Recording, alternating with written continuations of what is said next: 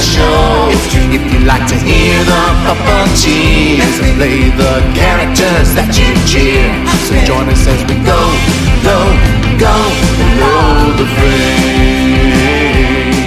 On today's episode of Below the Frame, I sit down with Michelle Hickey and Laura McLean, who are our wonderful Sesame Street Wranglers. What's a Wrangler? Well, it's a very important job, and we would be lost without them.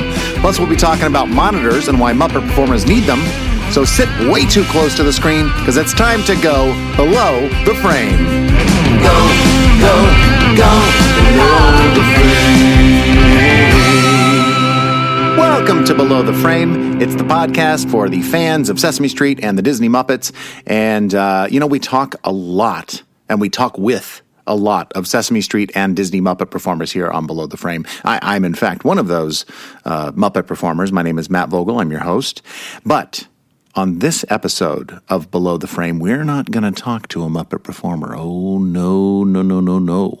We're going to talk to the Wranglers, and they have a very, very special job and a very, very important role in helping the Muppet performers and the Muppets come to life. So, I'm ready. I can see that you are ready. So, let's go below the frame with Michelle Hickey and Laura McLean. As you know, the Muppet performers, we are kind of experts in our craft, but we couldn't do any of what we do without our Wranglers, who are experts as well. And the Puppet Wranglers know pretty much everything there is to know about maintaining the puppets, keeping them fresh and in good working condition. They know about puppet rigging and puppet fixes and arm rods and stitching and hot glue and you name it. They know it, and they've definitely done it. So I asked two of the best Wranglers in the business, Michelle Hickey and Laura McLean, to both work on Sesame Street, to come in and talk about their world. Hi, Lars and Michelle. Hi, Matt. How are you? Hi, Matt. Hi there. Was that okay? Was that introduction all right? Yes, you made me cry. Well, I mean, seriously, could not do anything that we do without you. You are so integral to what we do. You know that, Thank right? you. Sometimes we know it. Yeah. Really? I mean, I feel it, but I don't know if you guys know Right. What I want to know, first of all, before we dig into wrangling stuff, is how each of you found yourself on Sesame Street as a Wrangler. Lars, can you tell me first? It's a long story. Well, give me the highlights of it. Well, the highlights are I was obsessed with the Muppets growing up. Right. And I probably watched way longer than you're supposed to. But also, I think we're a similar age, you and I. So right. We were born at the perfect time because, Sesame Street started in 1969 and I was born in 1971. So by the time I was watching Sesame Street, it had already gotten to that point where it was like perfect gold. Right. Right. And so I was obsessed with that. And then when we were like 7 or 8, The Muppet Show came on. Mm-hmm. And I was obsessed with it, and I really love Miss Piggy the best. Oh, you did? And what drew you to that show, to the Muppets? What drew you to them? Was it the characters? Was it the... I think it's the humor. Right. I really do think it's the humor, and I personally think that if I didn't have the Muppets growing up, I wouldn't be who I am now. And I think that my sense of humor is very Muppet-like, and not that I try to be, but I just think, I think that Ernie and Cookie Monster and Grover, and then, of course, Miss Piggy and Fozzie Bear and Kermit, I just think they had a huge, huge impact because that's what I watched. So, like I said, I watched way longer than you're supposed to, and I kind of realized there was a lot of people that must be having a lot of fun that I couldn't see, or things that I couldn't see. Right. And I wanted to get through that television set. And I,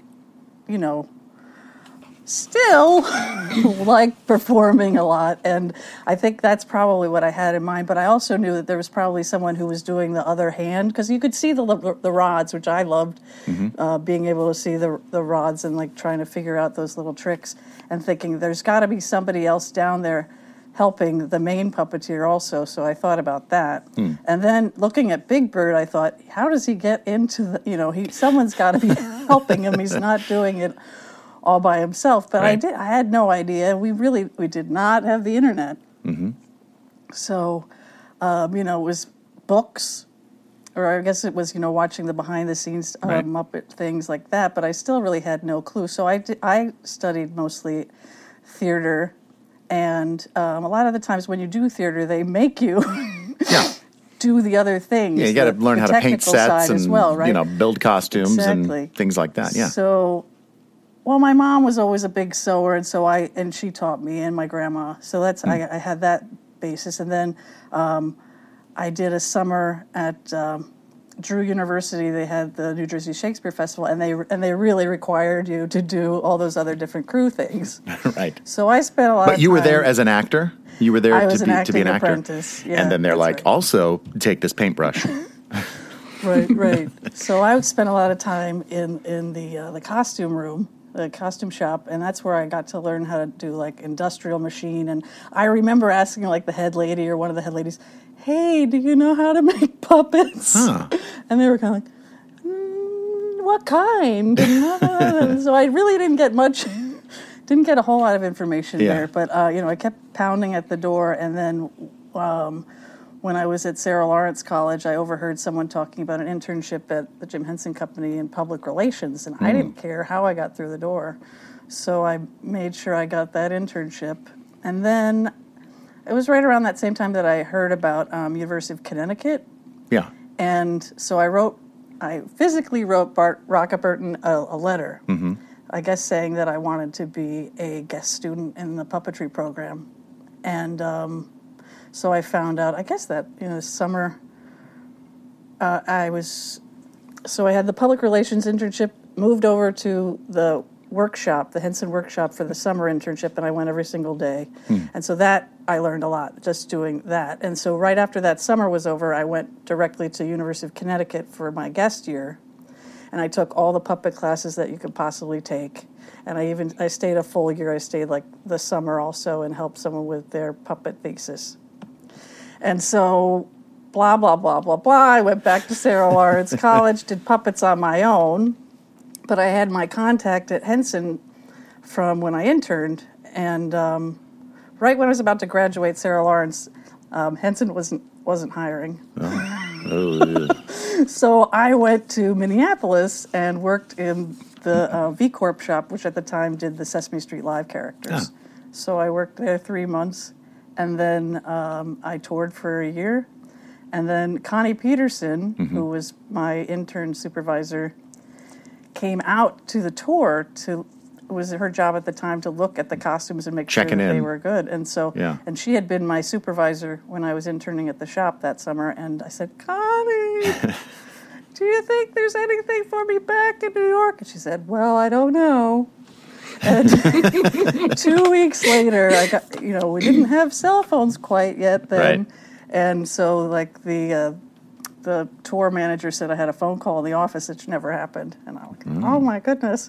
And so Connie asked me if I wanted to sort Big Bird feathers for the summer to get, for a small wage.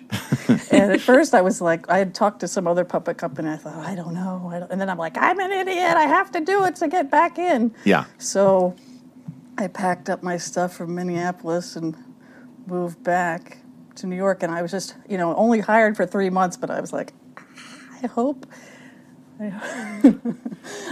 then how long from there? How long did it take from them? So then Laurent, who was the head wrangler prior to me joining up, I overheard him because my whole thing was don't listen. I could totally listen to earphones while I was sorting Big Bird feathers, but I didn't. I just listened and listened to what everyone was saying. And this is why I always do this. I always go, ooh, ooh, ooh, ooh. That's how I was the whole summer. And I overheard before I was supposed to hear that Laurent was going to get another job at the time CTW as in the art department.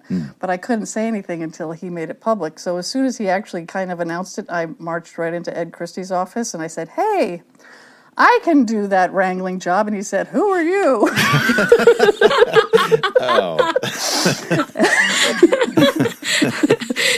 And I said, "Well, talk to Connie. She knows who I am." Right. And I think it was, I just bowled him over because I was kind of ballsy at the time. And I'd been really quiet, Lars-like quiet, Right. Just doing my job. And so they gave me a 2-week trial period because back then they would do the home videos for like 2 weeks instead of like 2 to 3 days or 1 day. And so I was there with Laurent, and he showed me everything. And I guess by the end they said, okay, you pass. Wow. And I had the job. And now here you are. And that's it. Yeah. Some years later. Some years later. Michelle, Just a few. What about you? What was your path to get to Sesame Street? Oh my goodness. Well, mine was actually very different. Yeah. I mean, I did grow up loving the Muppets. I'm not that much younger. I was born in 1976, so I was still part of that Muppet generation and Sesame. I used to watch with my dad, and I love the Muppets, and I loved Sesame Street. And a good friend of mine from childhood reminded me that when I was like 12 years old, I said, I'm going to work on Sesame Street when I'm older, because I think I had this desire to like do something to help kids. And that was my way of going about it. I was like, I'm going to do this. I'm going to work on Sesame Street. But then I kind of forgot about that, in between like high school, between that time and like high school. You get a little busy. And I actually kind of strayed from that. I was actually on the path to being a lawyer for a really long time. Then I decided I was going to be a lawyer. I didn't know that. Yes. And then better watch what you say. and then my junior year in high school, I realized I couldn't live without art in my life. And I scrambled like a crazy person to put together a portfolio that I could show to art schools. So I took like classes at FIT over the summer. I took a summer program at SVA. I took all the art classes in high school that I could take. I really scrambled and I put together a portfolio, and I ended up going to School of Visual Arts full time for my bachelor's. And I wanted to not just go into fine arts because I was like, well, I want to have a career, something. I want to do something. So I channeled all my energy into animation, but I love sculpting. So I went into stop motion animation. As soon as I could switch to that major, that was my major. So I was sculpting a lot. I ended up taking a puppet building course that they offered in the illustration program because I thought it'll help me build better models. It'll teach me foam fabrication. So I took that class with Ellen Rixford, who is a bread and puppet theater puppeteer. And I know bread and puppet. I will tell you, that was my hardest class in college. Oh, really? We had so much work, but it was great. And a lot of good things came out of that. I got to put in like a window display in Rockefeller Center. The whole class did. They came to the school and asked for, some sort of display because they had an empty building that Christmas, that holiday season. Yeah. And then I got an internship with Janie Geyser, and I just really liked puppets. I was kind of it was really interesting to me, and I was enjoying the stop motion and the puppet thing. So I kind of continued doing that. And then my college roommate was interning at Sesame Workshop, CTW at the time. And she came home and she said, the Henson shop is looking for interns. And I was like, oh, that's cool. And she was like, here, call this guy. And it was Ed Christie. Oh. She gave me Ed Christie's name and number. So I feel a little bad because I skipped a step. I think you were supposed to apply through the main office and then file papers and things like that. Yeah. But I never did that because I just called Ed directly. Did he say, who are you? No, they brought me in, and he and Mark Zezetek interviewed me, and they hired me for the internship. And so that Sesame season for my internship, it was I was working at the shop in September. I was sitting with the Sesame folks in the shop, and on the 5th floor. On the 5th floor, and at 67th Street, and I did like Laura did. I listened to everything. And I really loved working in the shop because I love sculpting. I love making things. So I really wanted to work at the shop. I wanted to build puppets. And they said, we're really sorry, we don't have a shop job when I graduated. I actually wanted to leave school because I wanted to work on what was it, Elmo and Grouchland? Elmo and Grouchland. Yeah, Elmo and Grouchland was being shot after that season. And I said, it was like my last year of school. And I said to Mark, I'm going to quit school. And if you'll let me work on it. And he was like, no. He said, I want you to finish school. He said, get your degree. There'll be a job here after. So when I graduated, I called them, but they didn't have a job at the shop. They only had a wrangling job. With me. With Laura. So you just kind of, I mean, you were like, well, it's not really what I want to do, but okay. And I came in and I worked as Laura's assistant, and she trained me. She and Kevin Clash trained me. Yeah. And I was hooked. I absolutely loved being on set. I love working with the puppets. I got, when you're on set working with the puppets, you're doing so many things. You're like making props on the fly and you're fixing things on the fly. Yeah. And it's like so much constructive thinking and making and doing. And the pace and everything, I loved it. I loved everything about it. Once you start working, I started working at Henson and working on the show. In between the shows, we always would like go back to the shop and refurb the puppets, which was like intensive. Like sometimes you had to rebuild things, and you're sewing and you're learning all the different parts of those puppets, and you're learning from these like amazing builders how to do these things on set too. So there's there was a lot of on-the-job training as well. So I just wanted to mention that because it's, through the years, you're like really learning all this amazing stuff from all these people. Well, I'm so glad that both of you found your way here. I mean, it's interesting to hear how people find their way to Sesame Street, whether it's, they intend one thing and something else happens, or whether they completely intend to follow this one path. And it's fascinating to me. The other thing is both Michelle and I are freelance, so we've worked on other puppet shows as well, other puppet companies. Yeah. And everybody has different way to do things, and you learn tricks from everywhere. And I'm always learning still. You were talking, Michelle, just about, the things that you do get to do as a wrangler. We have these production meetings well in advance of shooting a show, right? And we talk through every beat of the script. And oftentimes there'll be, Grover carries in a tray of ice cream sundaes. Well, we have to discuss then between us, we're there at the production meeting. We discuss how's he going to do that? Because he can't, Grover is a rod-armed puppet. He can't really pick anything up. So he has to have a tray, and the ice cream sundaes are on it, and we discuss the different options, what we can do, right? We discuss, we'll stick a rod to the bottom of the tray, and we'll have a second puppeteer hold that rod, or maybe Eric can hold the rod himself if it's light enough, and we'll discuss, maybe we'll stick the hands to the tray. We won't have rods. We'll just take the rods out of the hands. We'll stick them to the tray. But that's all discussed well in advance of the day of shooting. And then sometimes we get to the day of shooting and we're like, okay, well, it's not a tray. He has to carry 3 ice cream sundaes in his hands. Right. Go. And then you have to kind of scramble. It doesn't matter how much you plan. Once you get there, it's sometimes a little bit different just because of everything. You just don't know exactly what you can try. Yeah. You can try, and then sometimes it does work. Sometimes it does. But then a lot of times it's just on the fly, like Michelle was saying. You got to fix it and just make it right for the moment. Yeah, and you have to be ready to change your plan. And it's the same thing, really, when you're a puppeteer on the floor. I mean, you've prepared.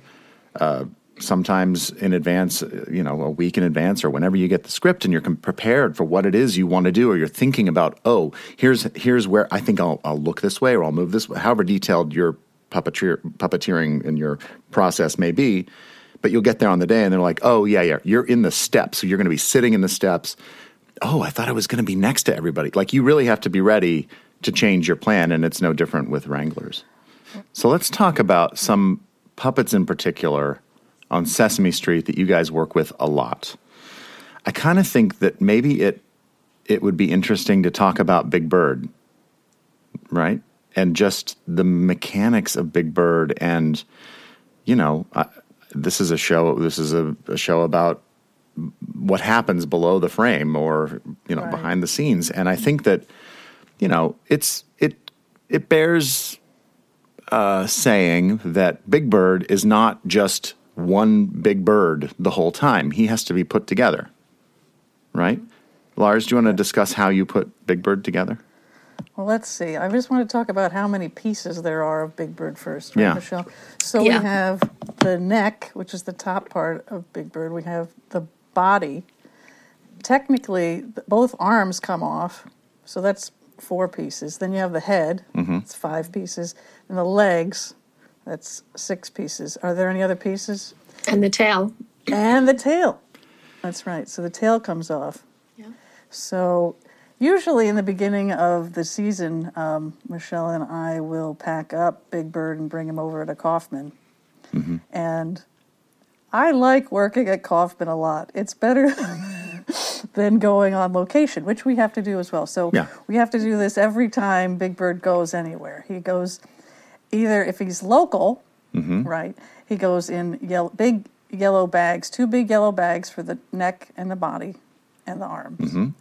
And then we have another big tote bag for the legs, and then a black box for the head. And the Right. tail's also in one of those yellow bags. Sorry, I keep forgetting Yeah. about the tail. Tail. So we have to put him, all those pieces, in the truck, and then the truck gets driven over, and then we hopefully don't drive the truck. I won't say we've never driven the truck, It's but true. Sometimes you have to drive the truck. It depends on the project, I suppose. mostly we don't, which is very nice. Yeah. Yeah. But we do have to pack and unload the truck. So we're right there. What do you call that fender thing? Yeah, the that whole thing. process. The little lower, the lift. lift gate. And luckily, Kaufman has a very nice, huge elevator. And we also carry the big stick, which is basically a big puppet stick for Big Bird, but it goes down. It's kind of like on a hinge, and that helps us. Blah blah blah blah blah. But that's how you put them together, right? You put them together on the stick, piece by piece. And that's Yes. very helpful. It's more helpful than when you have to do it on location, say on a table or a bed or something like that. Which also happens. Michelle, can you tell us how you then put those pieces together?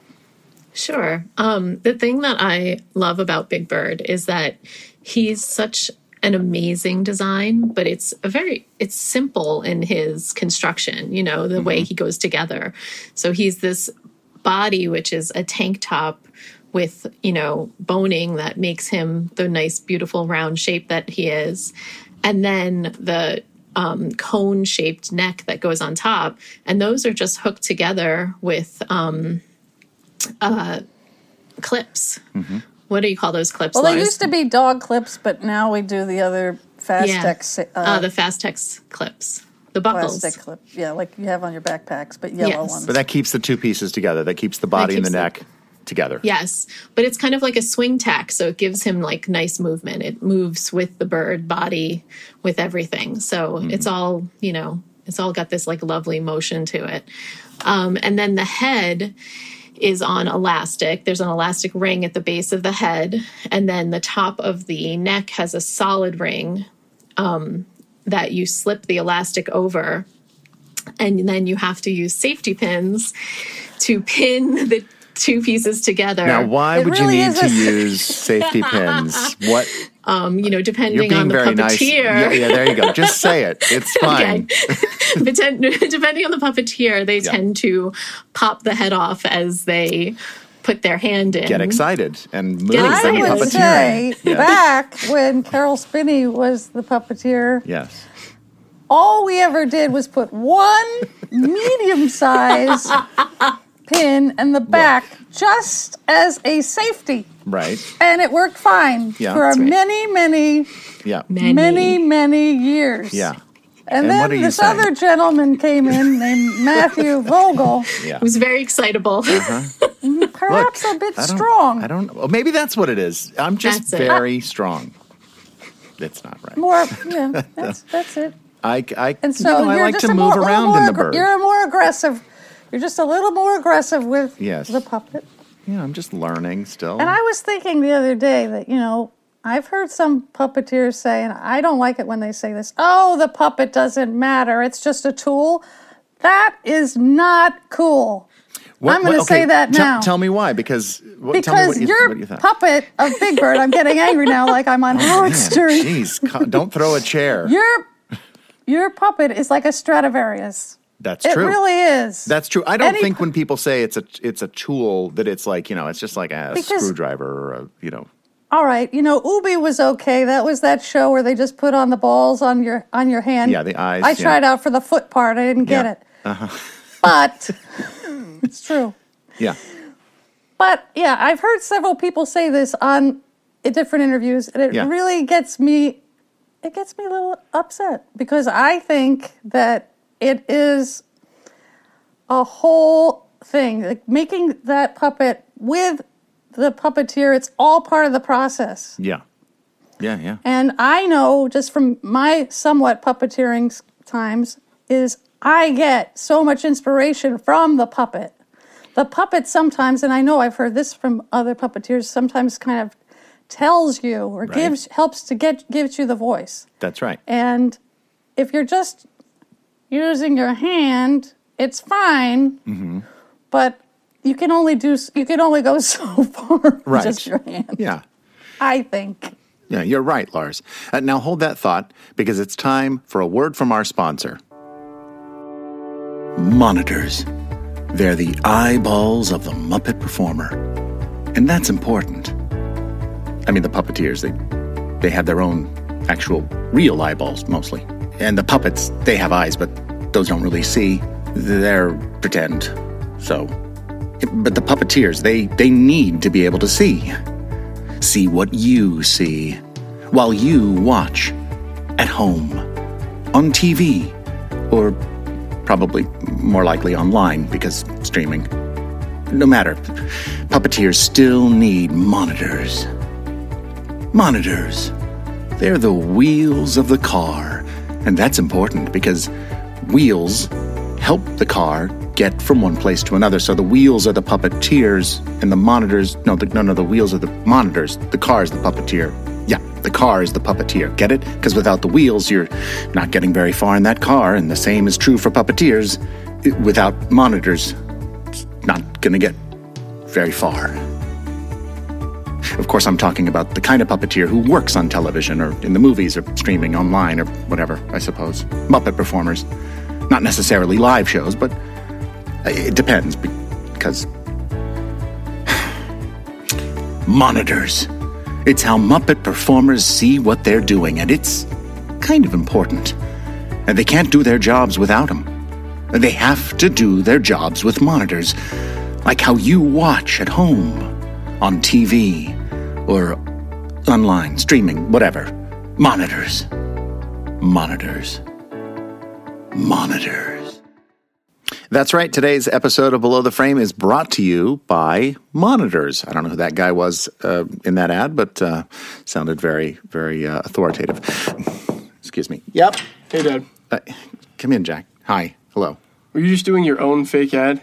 Yeah. I mean, that was me, yes. Talking about monitors? Yeah, Jack. It's very important, monitors are, in our job as Muppet performers. Jim Henson, he kind of revolutionized television puppetry when he noticed how the television frame at home was the same shape as a puppet stage with a playboard. And so he thought, let's remove that puppet stage and move the camera in and make the television frame into the puppet stage. And it's still how we work today. We train, and it takes a long time to learn. Training, we train to work with a monitor, but it's just the way that it's always been done. And, it really is an essential part of our job, of what we need to do our job. And of course, we need lights and cameras and a puppet and maybe a script and microphones and wranglers and directors and producers and all of that stuff. But we have to have a monitor. The performers have to have a monitor. And Muppet performers, we're not just wiggling the puppet. There's a lot of skill involved. We help compose the frame. We help balance it out, and we see the shot and work to the shot and make it look great. And so for those of you who want to get into this kind of puppetry, you've got to learn how to do it on a monitor. get good on a monitor. So, there's a lot of resources out there. I think one of the first things I saw maybe was of Muppets and Men. It's the making of the Muppet Show. And you see Jim and Frank working on a monitor. And that it just kind of opens your eyes to, this is how they do it. They don't just look up and see the puppet there. And I wish you good luck. It is hard work, but it is also fun work when you get it, when it clicks for you. So I'd like to thank Monitors for being a sponsor of Below the Frame. Still, maybe you could have gotten someone else to read that ad. We hear a lot of you in the podcast. You're all over it. Wait. You said we. Jack, do you listen to the podcast? What? I'm wondering if you listen to the podcast. Oh, I think Mom's calling me. I got to go. Bye, Jack.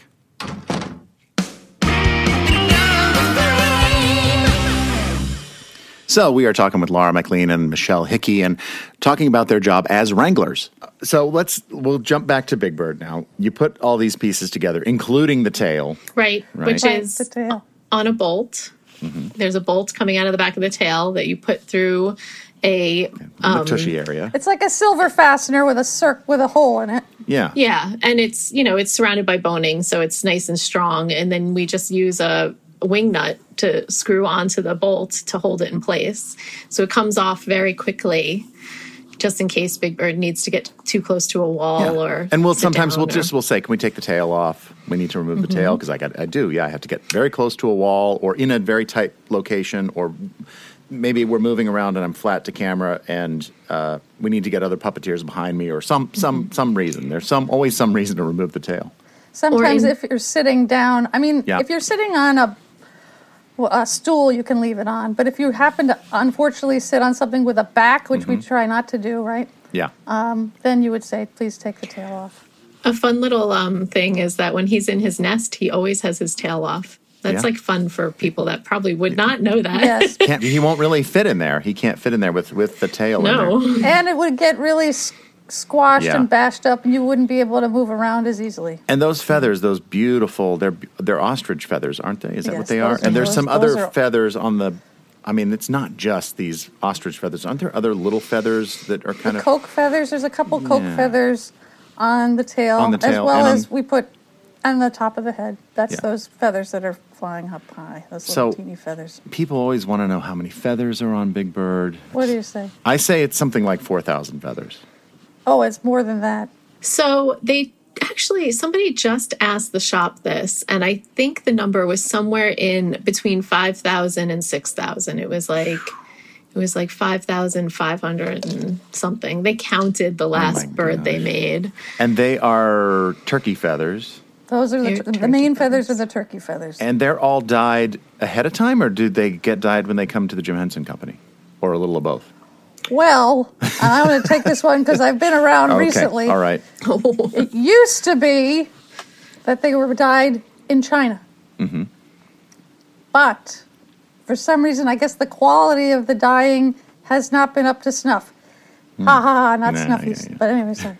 So another point before I answer the whole question is that there's a two-part dyeing process, right, Michelle? So there's the more orangey part is on the stem. Yeah.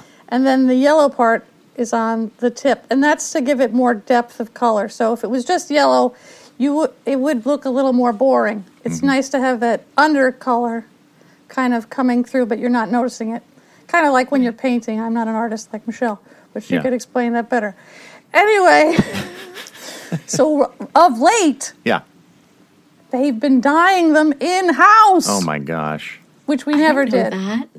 Yes! Wow, I had no idea. I drank another coffee, so I'm oh my sorry. Gosh. So that's good. But there are something like 5,000, between 5,000 and 6,000 feathers on that puppet. Now, Michelle, when Big Bird is you have him on his stick and he's kind of laying horizontal and you prop him up vertically, and he's got his two arms there, his two wings.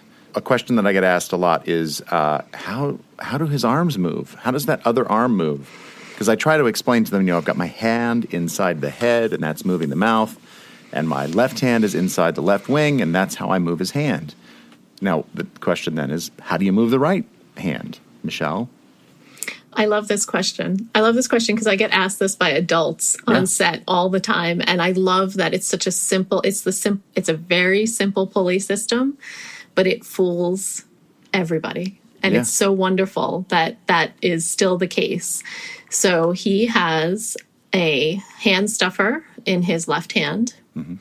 What's a hand stuffer, if somebody doesn't know what that is? It's in his right hand. Yeah, but what is that? What is a hand stuffer? Yeah. It's all right. This is radio. Nobody will know. So there's a hand stuffer, but what is that? Okay, if somebody doesn't know what a hand stuffer is. I mean, you can figure it out. A hand stuffer is for a live hand puppet when they can't have a right hand inside, a right human hand inside. Right. We make something that goes into that hand that gives it some shape and some form. So it'll be like foam with a little bit of armature wire in it. Big Birds is different. Big Birds is like a harder foam that has, it does have wire in it, but it's the harder foam so that we can pin through it really well. And it keeps that Big Bird hand shape. And the wires are in it, so if you wanted to bend it to, make him point or make him hold something, you could bend those wires in his, on that hand stuffer and inside the hand, and then you can make them hold something if you wanted to. Right. And also, if you just put a flat hand stuffer in with no bend to it, it wouldn't look very real. And this brings me to something that I love about puppets. I know there are so many people who say, I love when I see the rods on puppets because it really shows me what is being done down below. And I understand that. But my whole mission in my career is really to make those puppets come to life so that those things are hidden. Yeah. So when you're putting a hand stuffer in, I don't want that hand to look just like a solid dead hand hanging off of a puppet. Right. I'm trying to bend those fingers in a perfect way, make the arm look proper, make the elbow look natural, make the elbow look natural. But anyway, back to Big Bird. Yeah. His pulley system. We put a pin with a monofill in the hand stuffer, which is in his right hand. And the monofill goes up to the base of his beak. It's right under his chin. There's a little loop, and the monofill goes through the loop down to his left live hand, where that gets pinned to the fleece of the hand. And then when the puppeteer, Mr. Matt Vogel, moves his left hand, the right hand just gets pulled on that little pulley system. In the opposite direction. Direction. Push my left hand down, the right hand goes up, and vice versa. That's really cool. It's a great effect. The hand stuffer kind of also acts as a counterweight, probably. I bet it does. Because if it wasn't there, if you just pinned it to the open hand, it probably would. It kind of gives it a little more weight, so that also helps it look. My word, natural. That's right. And so nowadays, though, a lot of times what we'll do, first of all, sometimes if you on HD, you can see the monofill. A lot of times, it's just kind of one of the things. The light hits it, and it's HD is so shows you everything, so you can sometimes see that little monofill there. But on other times, we will remove that monofill and we'll remove that hand stuffer, and another puppeteer will come in and will... It's like sneaking behind you. And they will assist Big Bird. They'll put their hand in the same way that you do with Cookie Monster or Telly or, the Count. There's, then we have the ability to have Big Bird have two hands that can pick something up or hold something, and I like doing that. As Big Bird, have been doing that much more. Yeah, I like to do it. I think it's fun to add that little extra layer. I remember recently you said, hey, Lars, I want to hold radar in my right hand. Take out the wire and just pin it in there. And so what you do is that you just pin radar first to the body. So you don't have to worry about the actual hand holding it. That takes the weight. Yeah. And then you take the armature hand and you try to get it on there so it's looking natural. And then if that wire's not going to hold it by itself, or you're worried that you're going to do a lot of movement and it might let go, then you're going to put in some, we call them nails. Those are the larger pins that we like to use. Yeah, they're like heavy-duty pins. They're not. They're not. Just bank pins are the real names for them, but we don't call them that. We call them nails. So So that works out too. So you can take the monofill out even without the assist. Yeah. If you're going to do something like that where your right hand is going to hold the prop without anybody's assistance, just pins and magic. I have another fun little ditty about Matt Vogel as puppeteer. God, jeez. You can choose to cut this out if you want. That's right. When before, Carol's bird always had a much thinner monofill on because he didn't break his monofill as much as Mr. Matt Vogel. Yeah, but he was a professional. I am just a hack. I just think you're very strong. Yeah. That's what it is. And rambunctious. Yeah. I don't know. I like to move the puppet around, and especially if Big Bird gets excited, I tend to get excited. I'm sure that Carol popped a monofill in his day as well. He did, yes. Believe you me. Oh, yeah. I used thank you. And if he didn't, just tell me that anyway. Live events with monofills pinned all over my shirt to make sure I had one just in case. That was a really good overview, I think, of Big Bird, and. But I think there are other characters we can talk about, or other puppetry things and puppet things that you guys deal with a lot. Maybe we'll talk about just in general, Michelle. Tell me about hand stuffers. Okay. Why do you need them, and why don't you just have a right hand there? Oh, well, that's actually more of a puppeteer captain question, but pretend I'm not here. Okay. But it happens, where there maybe aren't enough puppeteers for the scene because we have a huge group scene and there's live hand puppets in there that need, their right hand stuffed because we're down some puppeteers. But then there's also times when like those big crowd scenes are very tight and you can't actually get a right hand puppeteer in there. Mm-hmm. Or they're moving a lot. The puppet has to move from like one side of the studio to the other. So there's like a lot of movement happening and maybe it's easier to do it as a single puppeteer. Mm-hmm.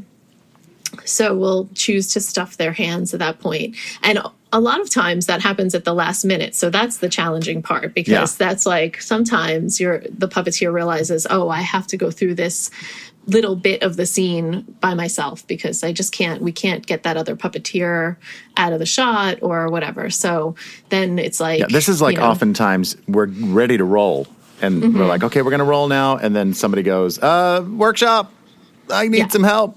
I got to stuff this hand. Right. So the puppet that I dislike the most when that happens with is Ernie. Oh. Not that I dislike Ernie. Right. I dislike that I have to stuff his hand quickly because his sweater is fidgety. And it's handmade. Yeah. Yes. And if you put too many pins in there or the wrong kind of pins and you snag it. Oh, that's bad for the sweater. Fired. And also, Ernie has very long arms. He does. So when you stuff his hand, it's Fun fact, they've been shortened. Yeah. They have, but they're still long. They're still long. They are. They're great for puppeteering, when there's two puppeteers in there, and they're gesturing, it looks wonderful.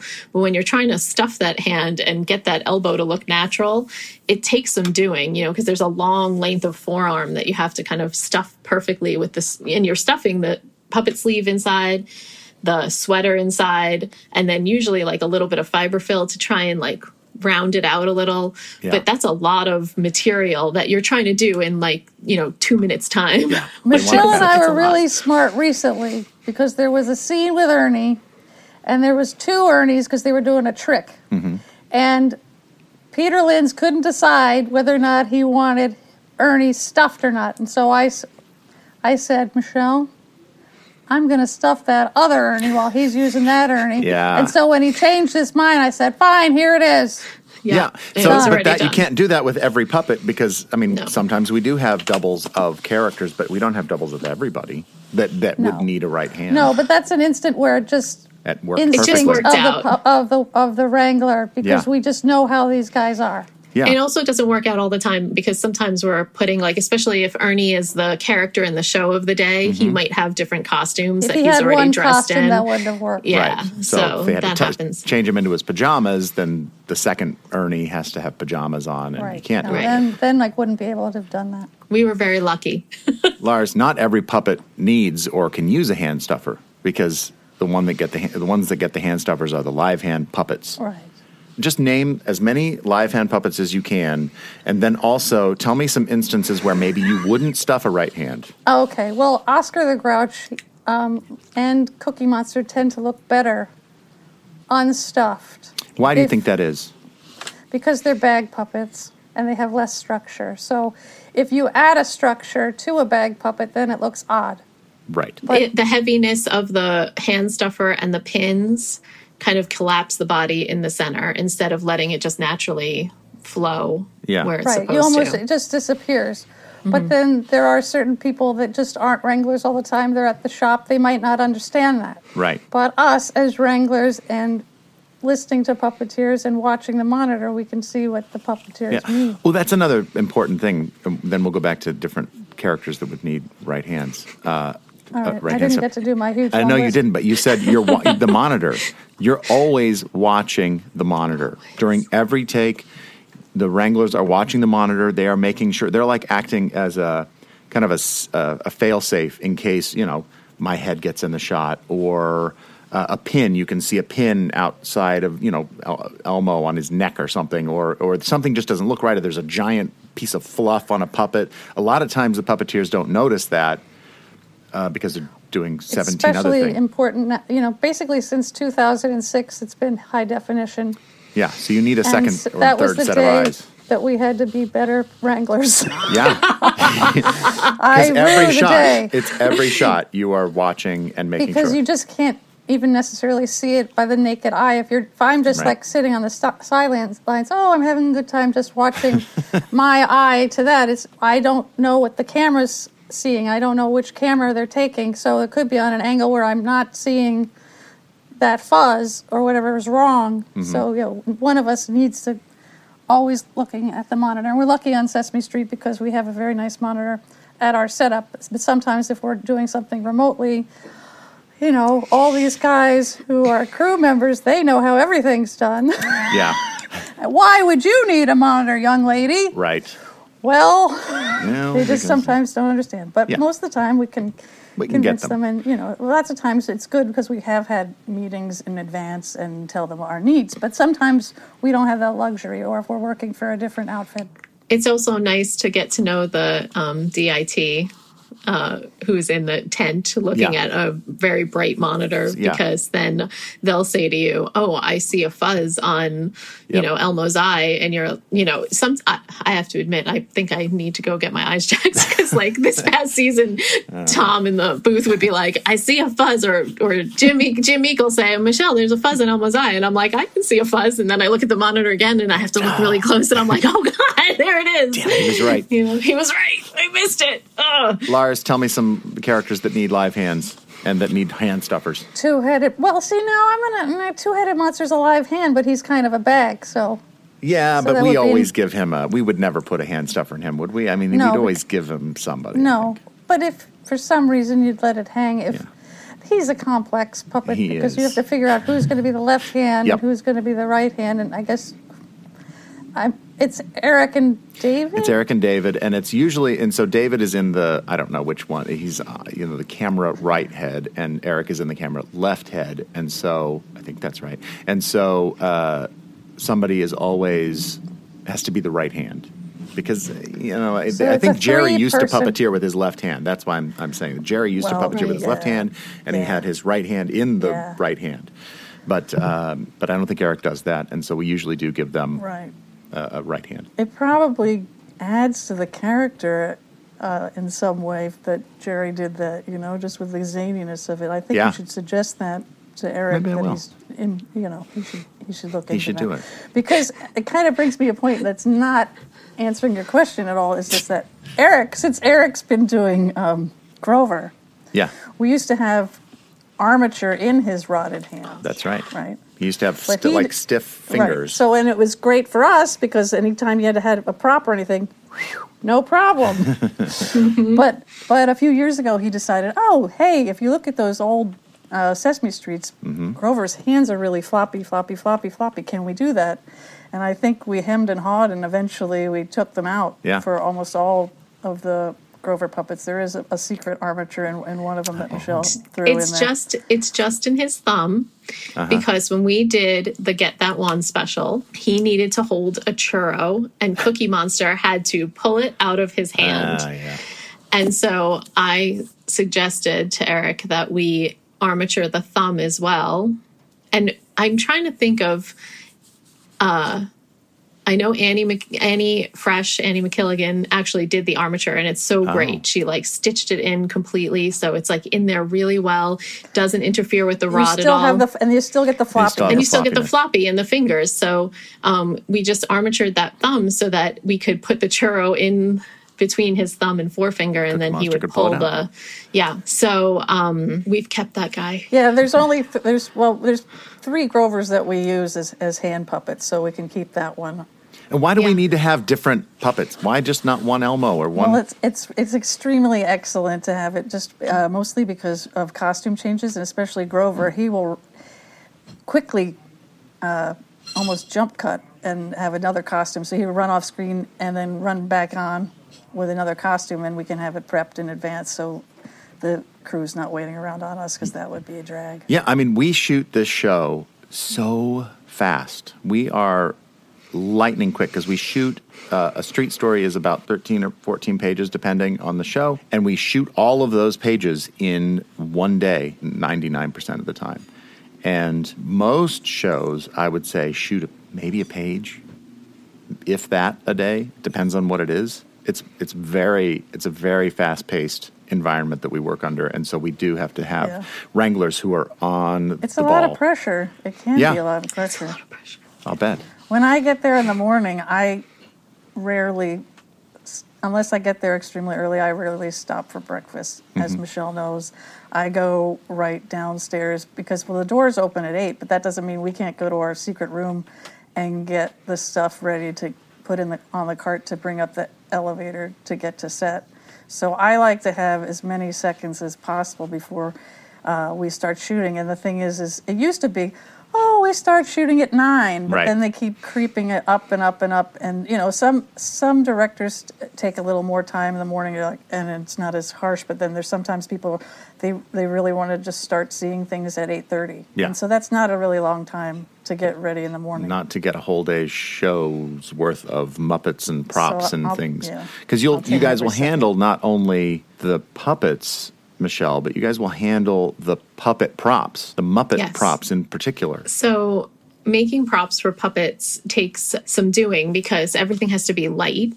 You can't just give a puppet a bowling ball and expect them to carry it around. Dangerous for the puppeteer, dangerous for the people around them. So we have the Henson shop making all the props for the puppets.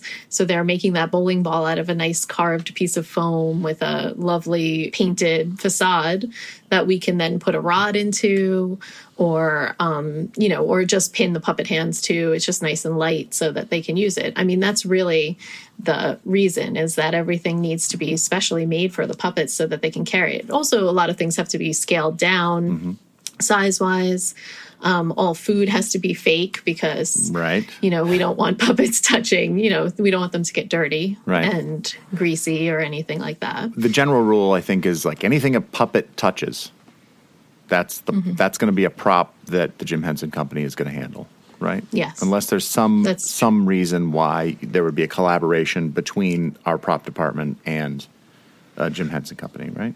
Right. And a lot of times we collaborate with the graphics department because they're making a lot of the pictures and things and books. And, we had come up with this really lovely book for something with one of our graphics department, because books are hard because if you just print them out on paper and then you're taping hands to them and pinning them, and if you need it multiple times, a lot of times when you remove the hands from the book, you rip the cover or whatever.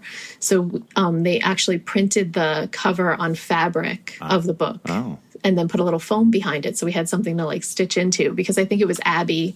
And Abby has little tiny hands and, they don't really bend around anything. So we needed to really stitch and pin her hands to that book. But we needed the book through the entire show. It was a special, I think. So they did this lovely fabric book.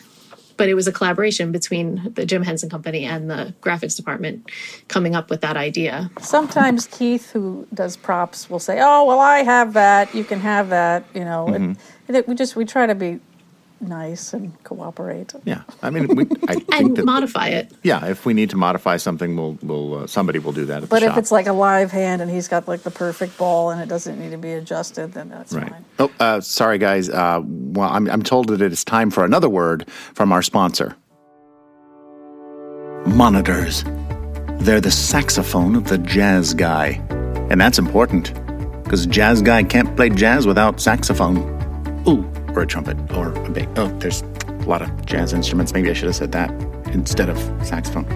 Anyway, Muppet performers need monitors. They have to see what the puppet's doing, and just looking up at the puppet's not going to cut it, because that's not how you watching see the puppet. You see it on a television screen or a tablet screen or a phone screen, which is really silly because it's so small, isn't it? I mean, how can you even see it? Monitors. They're the fielder's glove in baseball. And that's not going to, analogy's probably more like a puppet and not a monitor, because you wear a puppet on your hand just like a glove. So we're going to monitors. Monitors. They're the jump rope of people who jump rope. And that's important because, without a jump rope, you can't jump rope. It's kind of in the name. Like the monitors, puppeteers need to do their job, only it's not really in the name. Monitors. It's how Muppet performers see what they're doing, and it's kind of important. They can't do their job without a monitor. Oh, and this is also important. It's not a mirror image. It's just not. No. That's not going to cut it. It's ridiculous, a mirror image. So, if you're practicing on your computer camera, it might be a mirror image and not how the Muppet performers do it. So you should maybe check, make sure.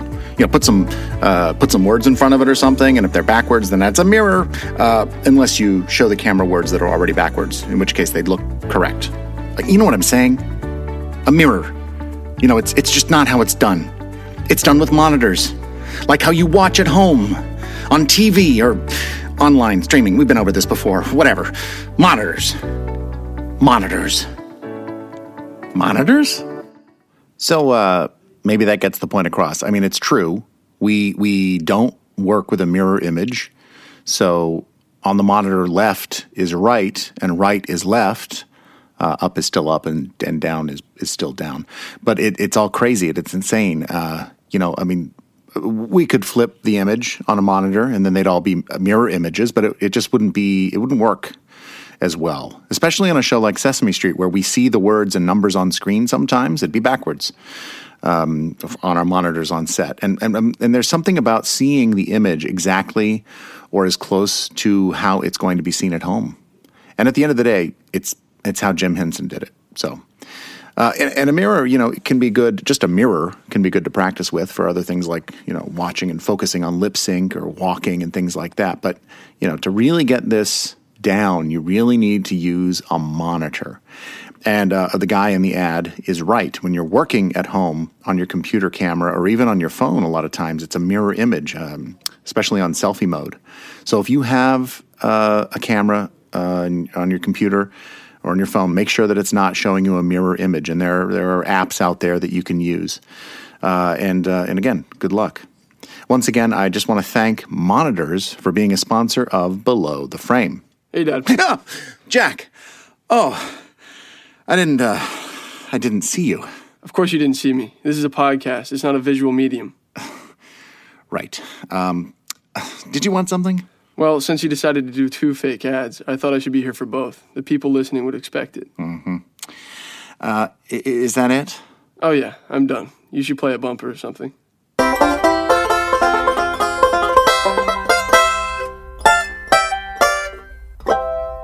We are back with Michelle Hickey and Laura McLean, and we're talking arm rods and live hands. Speaking of live hand, there's the live hand puppets that we've kind of talked about, and I still didn't get you to give your list, Lars. So why don't you give your list now, and I will not interrupt you. Just don't sidetrack yourself, and just say the names of the live hands. I think it's something good. Yeah, I know, of course. That's why we keep we keep going away from it. The Count, Louie. See, Louie's kind of an in-between bag puppet. But he has some shape to him, doesn't he? He has a shape, a solid body. Freddie, Harry Monster's kind of a bag puppet. Grungetta's kind of a bag puppet. Right. Telly Monster. These all apply to the Oscar rule. Just let it hang. Pretty much. I mean, I don't know. Say if Telly had a tuxedo on. Right. You know, if he's got a costume and it makes sense that, you know, that kind of gives him some more bulk, then you'll put in a stuffer, perhaps. Same thing with Cookie Monster. Yeah. Put a tuxedo on a Cookie Monster, you got to stuff that hand. You got to stuff the hand. It's because he's no longer just the bag of fur. He's got Right. I see. bulk of the costume. Got any more? Rosita. Oh, Rosita. Now, Yeah, she's an interesting monster because stuff she your has hand. sub sleeves. So Right. yes. You'd stuff her, Because right? of the sub sleeves, you stuff her, yeah. Because she's a faux bag puppet. And here's a fun fact. Oh. Baby Bear used to be a bag. That's right. No longer a bag. Yeah. What did Lars prefer? The bag. Why did you prefer the bag? Because I don't like anything to change. But Oh, also, okay. bag puppets, I think, are better. All right. fair Because you never see the sub sleeves. All right. Never, ever. Okay, Michelle. Wait, I have a Yes. fun fact too. I thought Go your ahead. fun fact was going to be about Rosita's wings. Oh, I okay, know. you tell the Rosita Yeah, I did story. too, but go ahead. So Rosita used to have wings. Right. And they were lovely, and they made life so easy for everyone involved. They did. They would You help could hide Carmen's head hide Carmen's or head. other puppeteers behind Rosita, I mean, whatever it would be. They were great. It was almost like she was a bag puppet, Yep. but had a beautiful shape and then these lovely wings. Mm-hmm. And then one day they disappeared and nobody knew why. Yeah. And now she has arms. Carmen and I decided that it's when you are a monster of a certain age, You shed them? You drop your wings, I guess. I don't But know. her grandma still has them. Yeah, I don't know. Maybe they come back to you. Maybe they come Yes, back. that I don't does. know. So the yeah, Benjamin Button. Your story doesn't work. It doesn't work out. But I have a story. Yes, tell me. Okay. I don't know if Michelle was around yet or not. Maybe. So Carmen, with the wings, Mm-hmm. would Velcro Right. the wing to her headband, and the headband is used for the microphones. Right. So we had to have the Velcro on the headband as well as the wing, and that's how she would do it, and that was normal. I don't know what happened, if the headband got lost or she didn't like it anymore. She wanted a fresh one or something like that. So this is years and years and years ago. So I said, oh, don't worry, Carmen. I have a sewing machine at home. I'll sew the Velcro on tonight, and I'll have it ready for you tomorrow. Well, I got home. I started sewing on the Velcro on my machine, and the needle broke. That was my last needle. Oh, no. And it was 9 o'clock at night. And I'm like, I'm in New York City. Where can I get a sewing needle? So at the time in Union Square, there was a Bradley's. Okay. And I knew they sold sewing machines, right? So I went down to Bradley's and I see all the sewing machines, but they don't sell the needles. So what did I do? You stole it. I stole a needle from the display and I took did? it home and I finished the sewing on the Velcro onto Carmen's headband. That is true. Oh my gosh. I should still be in jail. Still? Did they catch you and put you in jail? No one noticed. All right, well, I was very sly. Okay, good. Thank goodness, because Carmen would have been very upset had she not had her headband the next day. I don't know if I ever told her that story. Not if Laura went to jail. That's right. Michelle, tell me about arm rods. Some characters need arm rods. Are they difficult? What's the secret of putting them in the puppet? Okay. Arm rods are difficult in the sense that you have to learn how to pin them in where you don't see the pins in the hands. And it locks the rod into the hand in a way that it doesn't twist or wiggle, because you want the puppeteers to be able to use those rods so that they can make the hands look as natural as possible, and it does exactly what they want it to do. If the rod is wiggling around, they're not getting that, that movement that they want out of it. So that's like the first thing you learn as a wrangler is how to rod a puppet. Yeah. And it's not easy because you put the rod in. We use the double stick tape, the masking 3M masking tape, and you put it around the rod at the edge of the hand inside, the inside edge, so that it holds the pocket closed. Yeah, there's a little pocket inside the hand, right? Yes, I'm sorry. There's a little pocket. And there's 2 styles of pockets. Yes, there's 2 styles. There's a finger pocket that goes into a pointer finger and then goes out the base of the hand near the wrist. And then there's also like a little flap pocket that is in a lot of the AM hands, the Any Muppet hands. Like a square. A little square in there. So it's 2 different types of bend in a rod that you would make to put in those hands. But once you insert your rod, either way, either if it's a flap rod or a finger pocket rod, you take the hand and then you have to basically weave the pins around the rod to make it very tight, to make it tightly closed. So it doesn't move in there. It doesn't move in there. And so you don't want it to move at all. And if you're moving around with a puppet and you're moving those rods, sometimes they do come loose. The pins start to separate, and you might pop a rod. Your rod might just fall right out, or it might bend in a weird way. So you guys are always adjusting rods, or pulling a rod, or adding a rod, or changing out a rod, right? Sometimes a puppeteer might request a type of rod we call clappers, which is really awesome and cool. So that's like a really long rod that we've taken around a pole once. So it has kind of like a spring in the middle. So it's really one rod acting as 2. And so if you're having like a big audience scene, you could give every single puppet a clapper rod, right? And then they wouldn't need the assist to make their hands clap. And it goes back and kind forth. of squeeze the 2 rods together, and then there's the hand. They're clapping. It looks like they're clapping. Michelle, anything else about arm rods you want to say? Just that we try and put them in so that they don't come loose and fall out very often. Of course. Yes, of course. I hope that is the case. I mean, yes, as it is, a puppet 100%. is used like throughout the day, of course, those pins can back out but we are always checking them to make sure that you're not seeing them. I would say that also if you are a newer wrangler, that's one of the skills that you really do have to get good at. And if you're not as proficient at knowing exactly how the needles need to be in there to kind of lock them into place, you could have some trouble. It takes time and practice to get it right. Yeah. And I think that's the most frustrating thing for new wranglers. It's like, a lot of times you have to ask them to continually do it again, just because it's the only way to learn how to do it well is to keep doing it until you don't feel the rod sliding or wiggling or turning in there. Yeah. Once in a while, like if a puppet's like the pocket isn't good or it's a really small puppet, we'll sometimes sew them in just temporarily. Yeah. So, if you're having problems, like Ovahita, sometimes we would sew her in just because we kept not being able to hide the pin well, or the pocket was too loose. Right. So, that's another issue with the high definition, whereas we used to be able to hide those pins in the shine maybe of the fleece on a little AM, like a little pink AM.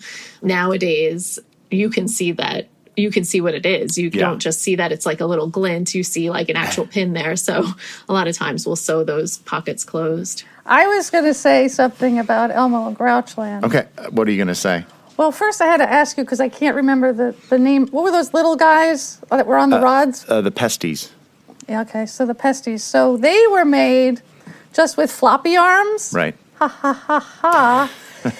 So I was on set, and they said, now you need to rod these arms. Great.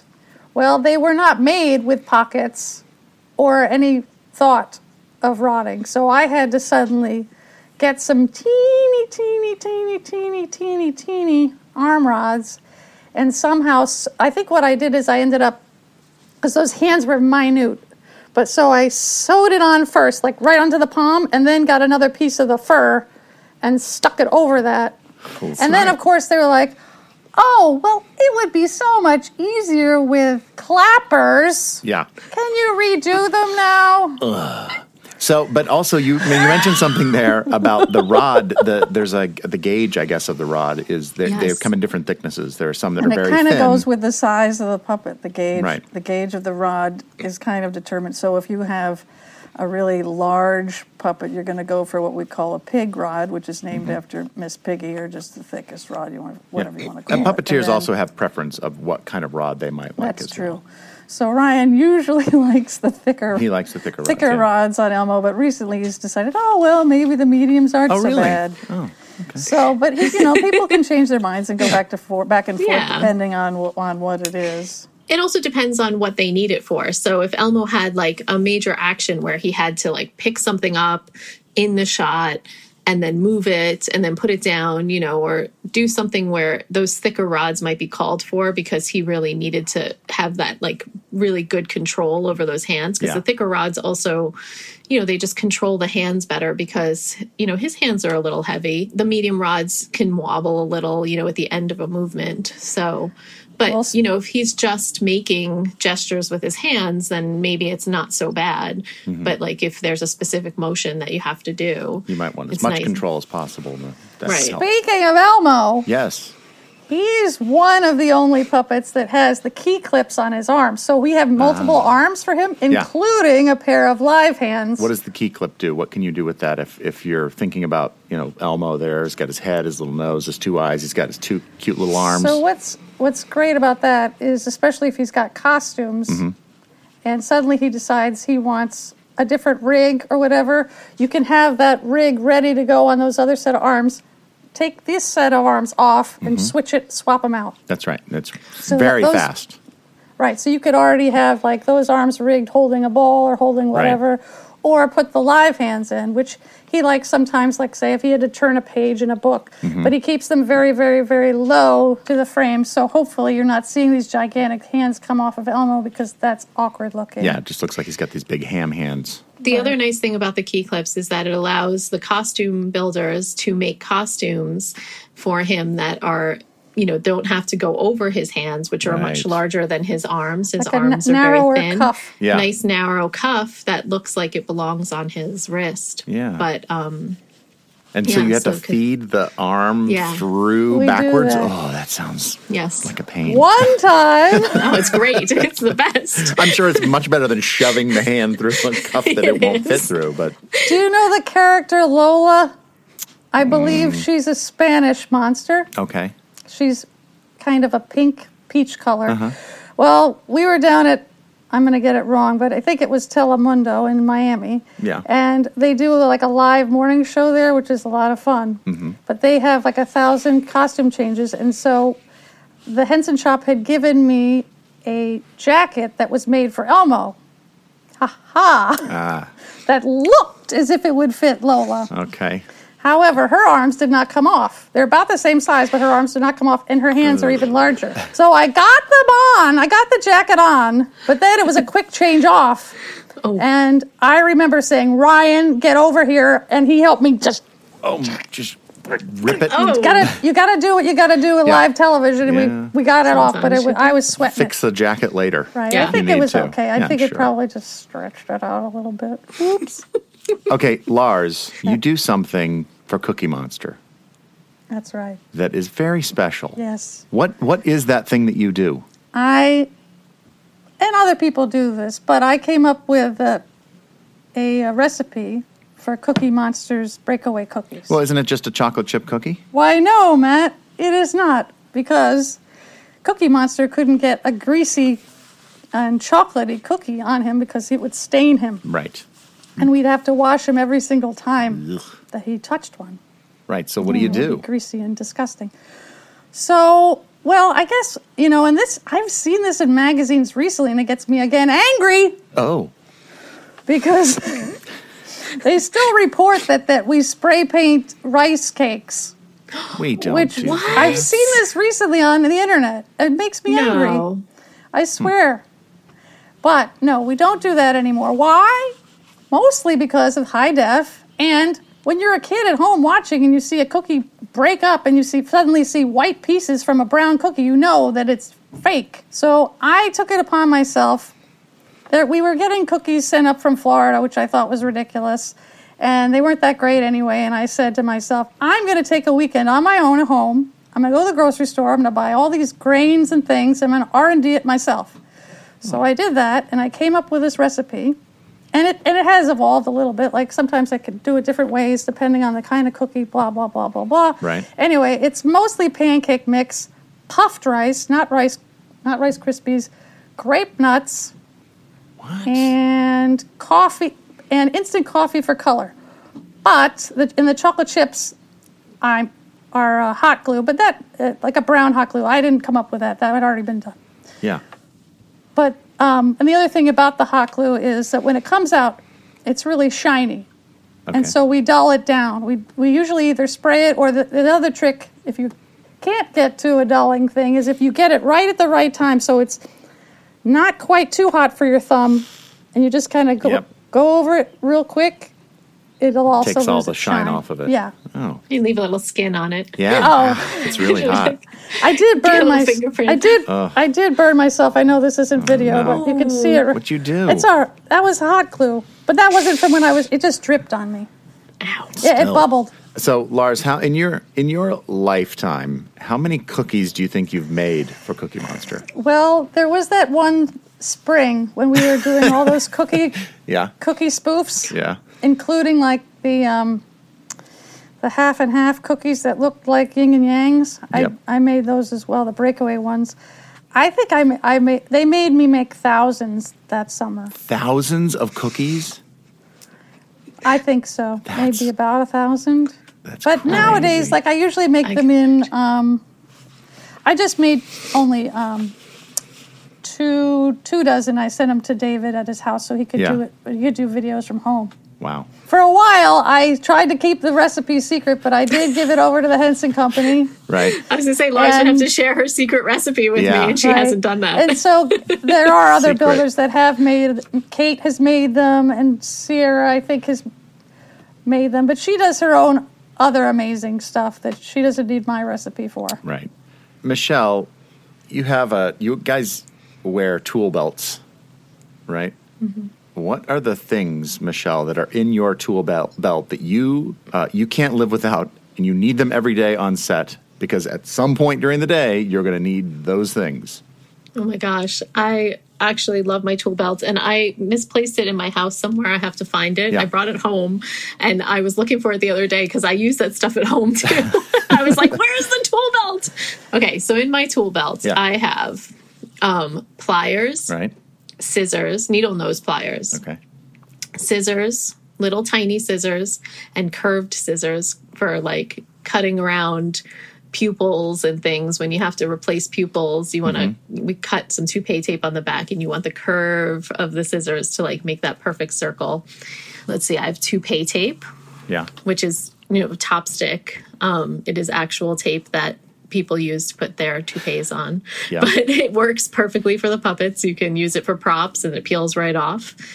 I have usually regular double stick. Sometimes I keep a razor blade in there wrapped up. I have a white eraser because it takes marks off puppet eyes very nicely. A little alcohol wipe, just in case I can't get the marks off the eyes with an eraser. I'll use a little alcohol wipe very gently. Yeah. I have thread. I have needles. I have lots and lots of pins, big safety pins, bank pins that we call nails, little straight pins, little safety pins. I'm trying to think. Oh, black Sharpie, also very important. Sometimes a pen or a pencil. Pen or a pencil, but I usually lose those to the puppeteers when they say, oh, that's why you carry them. Can I borrow your pen? Yeah. Forever. What is if there was one piece of equipment that you had to have, let's say you could only go onto a set with one item, what would that be? Only one? Yeah, that's only tough. one thing. Like if you've got just one thing. What is the most useful thing to you to have on set? Well, I think I'd have to at least have two things. All right, two things. What are the two things? And Lars, think about what your answer is too. My two things are toupee tape. Okay. And I would probably choose... Oh, geez. Just to reiterate, you're stuck on a desert island. You have to make a show with puppets. Do the puppeteers already have the double stick for their monitors? Nope. Well, that's why I say toupee tape, because I can use that for both. But forget about them. Forget about the puppeteers. We can't forget about them. That's part of our job. It's just for you. Like, what do you need for you to do your job? You have to do this puppet show on a desert island. And what are the two things you need? You've said toupee tape. And linesman pliers. But then I don't have scissors, and I don't know that I could do it without scissors. So I need three things. That's all right. You use your teeth. Well, I was thinking that. I'm like, can I actually use my teeth to cut thread? Maybe. Oh, man. Lars, what about you? Well, I'm going to say, because sometimes I don't, I'll usually have my pack on me, but sometimes it like hurts my neck or something, so I'll just set it down on the table. So I'll put something in my pocket.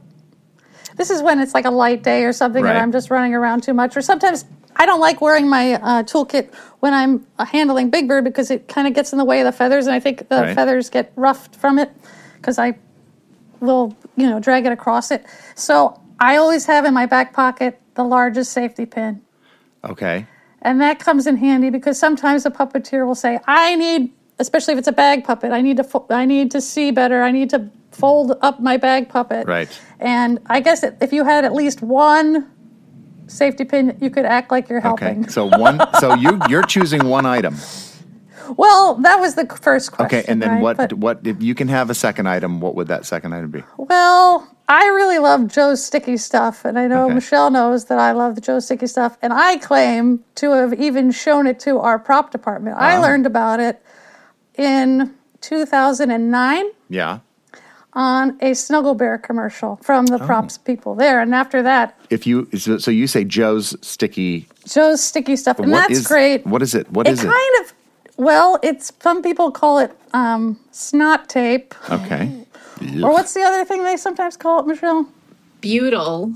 Butyl, right. But I looked up butyl the other day. And I could not actually locate it. I was probably spelling it very incorrectly, but I could not. Well, the brand name that we buy is the Joe's Sticky Stuff. Okay. And it's good Commonly known as Sticky Joe. Sticky Joe. Sticky Joe, okay. But what do you do with it? Well, it's great for, it's more of a prop thing. It's good for me. I think it's best, from a hard surface to a hard surface. But what it does for us is replace hot glue, what we used to use hot glue for. So if you need to put a rod on a plate really quickly, you take the plate, turn it over, you stick some Sticky Joe on it, and then you just make an L or a flat thing on your rod, jam it on there. You don't even need to put a piece of gaff tape on there if you didn't have time and it was strong enough. You're good to go. Mm-hmm. And then later, say I borrowed it from Keith in the prop department and I have to get it back to him. Yep. That Sticky Joe comes, even though it's so strong, it comes right off, leaves no residue. It's like a new plate. And if I had done that with hot glue years ago, first of all, you'd have to wait for it to dry. We always keep our hot glue on still. So I wouldn't have to wait for the hot glue to get hot, just to dry. And then we would always put the tape over it and blah, blah, blah, blah, blah. But then when you would pull it off, it would be pretty much ruined. You could sometimes get off some of it. Yeah, I mean, once you put hot glue and gaff tape together, that is a bond that holds for life. Like it's almost impossible to get it apart and somewhat dangerous. So you guys choose Sticky Joe. Sticky Joe now is great because it's fast and you can move something. Say, the puppet, you put it in the wrong spot. Just no problem. You act like you're a genius, and then you just quickly move it. It's really great. So that's why I like Sticky Joe. But I know some people that sometimes put Sticky Joe on puppet hands, and I find that wrong. No, that's not good. Not a thing to do. We did do it one time. We did it because we had no other choice. Well, sometimes you have no choice, but I think there's other people and maybe who work at other places that do it more often, and I find that it's kind of wrong because it will, it'll louse up the fleece and or the fur. that would stay in there. It's not a hard surface. It's good for the maintenance of the puppet in general, but it's great for hard-to-hard stuff. Definitely. So, guys, I am so grateful for you guys being our wranglers on Sesame Street because, honestly, we could not do our job without you. And if you don't hear it enough, I apologize for that, but you guys are the best. Thank you, Matt. The best. It is really nice to hear, right, Michelle? It is nice to hear. It's nice to hear. And I know that all the puppeteers are grateful for you guys, and hopefully you hear it from them as well. And if you don't, give me their names, and I will shame them. Well, Thank you guys for talking to me. Thank you. Thanks, Matt. I tell you, our Wranglers, I love them. They are so talented, and man, they have a hard job, and they do such great work. That's Below the Frame. Be sure to follow us on Twitter, Instagram, and Facebook. Our show today was produced by me, Matt Vogel. The theme song was written by Stephanie DeBruzzo and performed by The Mighty Weaklings. Our podcast artwork was created by Dave Holteen at DaveHolteenDesign.com. Thanks to Michelle Hickey and Laura McLean for being a part of this episode and for doing such great work. Oh, and to my son, Jack. And thanks to you guys out there, the fans, for listening. My name is Matt Vogel. We'll see you next time when we go Below the Frame. Bye-bye. Go below the